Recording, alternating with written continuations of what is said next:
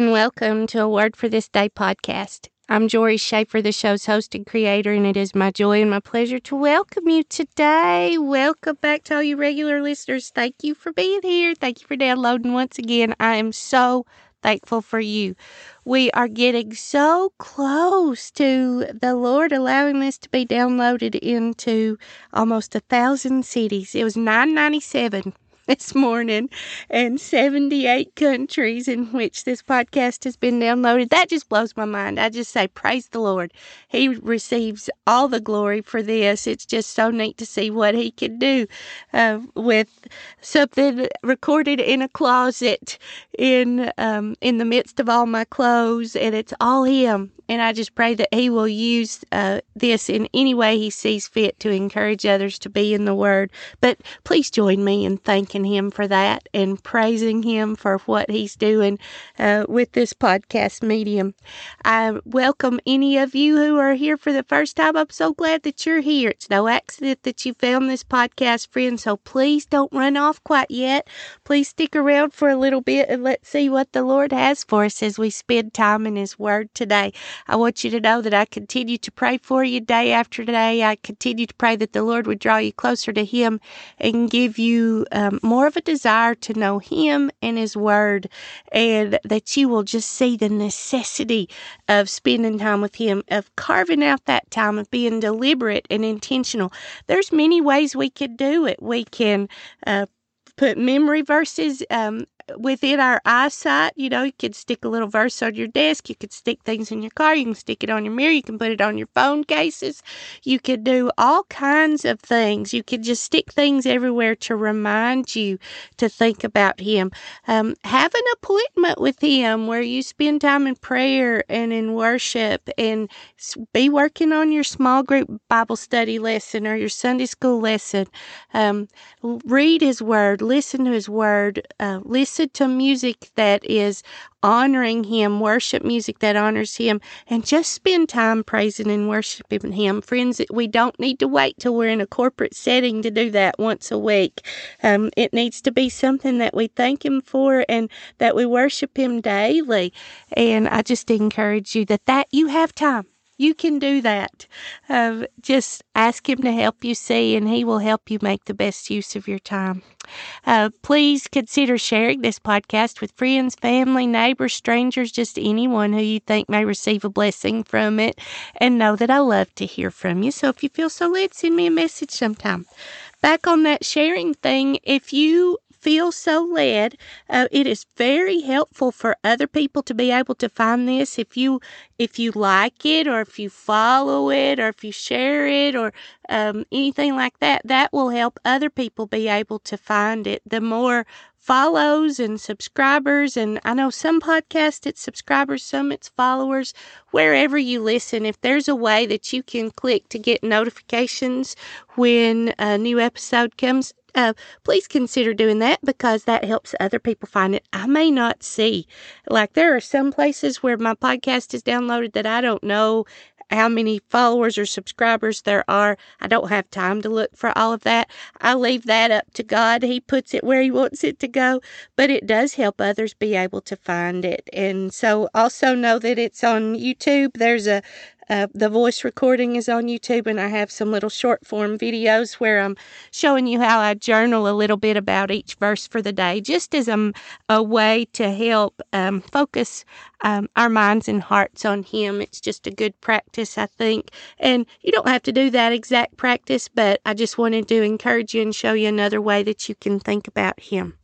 Well, our verse for the day for February the 18th, 2024 comes from the book of Genesis. Genesis chapter 2, verse 18, and it reads as follows from the English Standard Version. Then the Lord God said, "It is not good that man should be alone. I will make him a helper fit for him." Oh, friends, I'm excited for this. I'm excited to see where it is in context. I'm excited for us to think about the character of God and how he knew what his creation would need, and also to see that there's just on so many other levels, the way that he's provided a helper for us. And so I'm excited for us to park here and think about him and his word. But first of all, if you've been on this journey with me for very long, this is the time that I think it's wise for us to think about where we are, think about what was going on, so we can get the appropriate context, and then from there we can see how it fits in with all the rest of God's word. And I just love that, because we must learn to rightly handle this word of truth that he has so graciously given us. You will recall, if you've been with me very long, that the Old Testament begins with the 5 books of the law.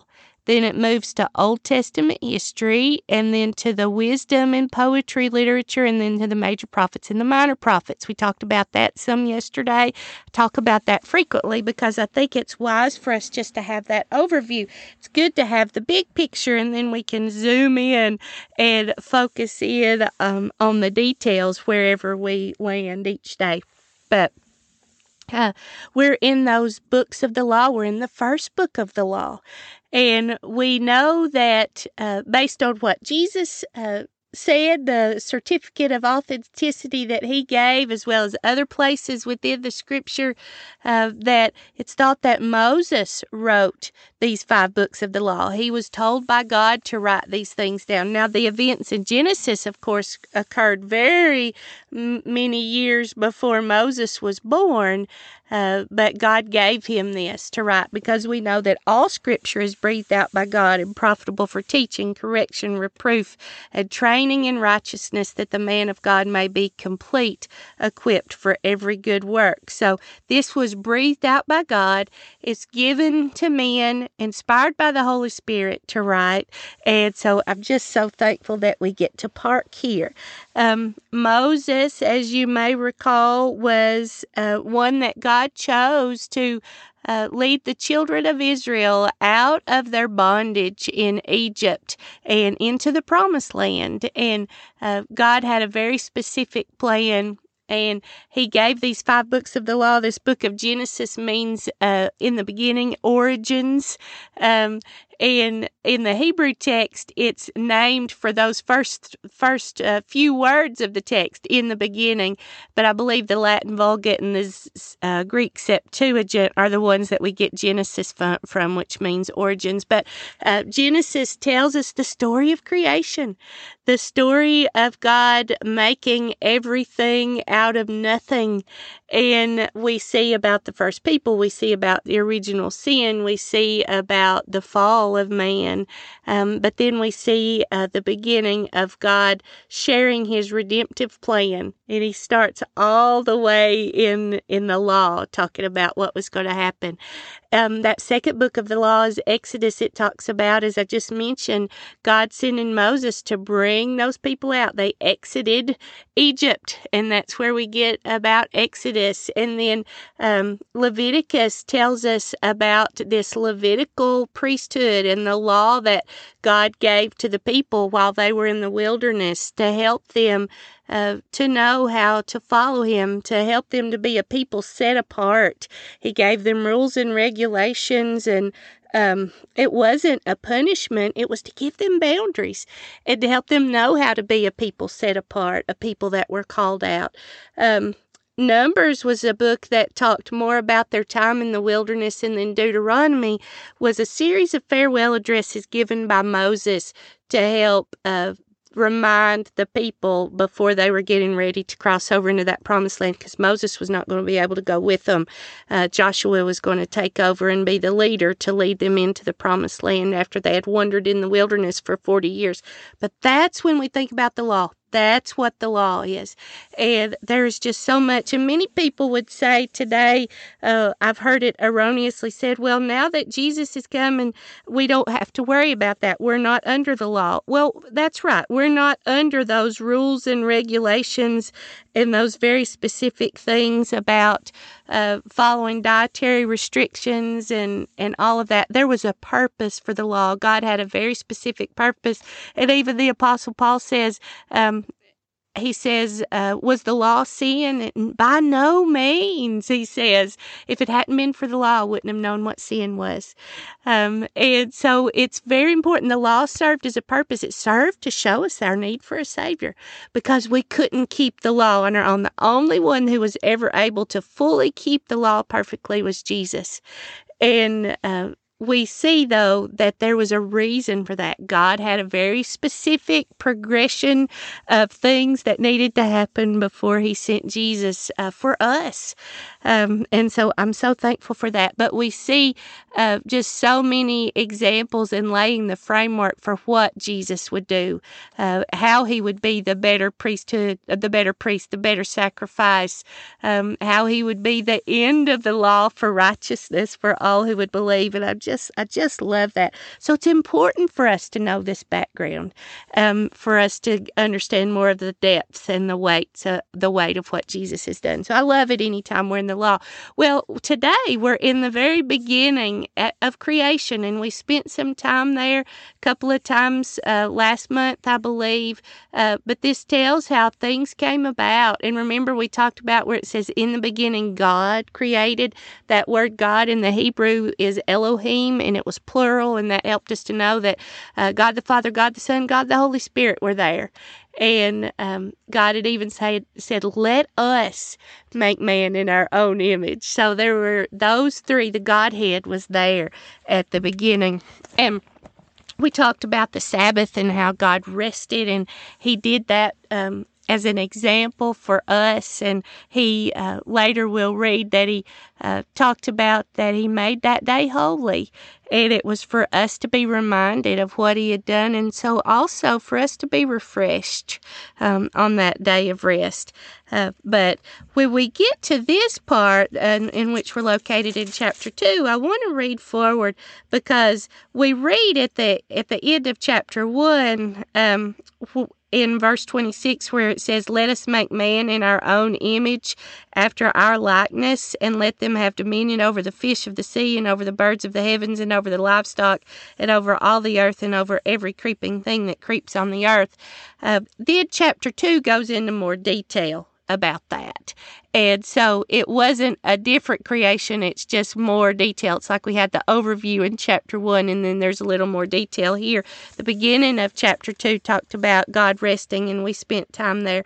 And then I want you to hear this beginning in verse 4 of chapter 2 of Genesis, leading up to our verse for the day. It says, these are the generations of the heavens and the earth when they were created, in the day that the Lord God made the earth and the heavens, when no bush of the field was yet in the land, and no small plant of the field had yet sprung up.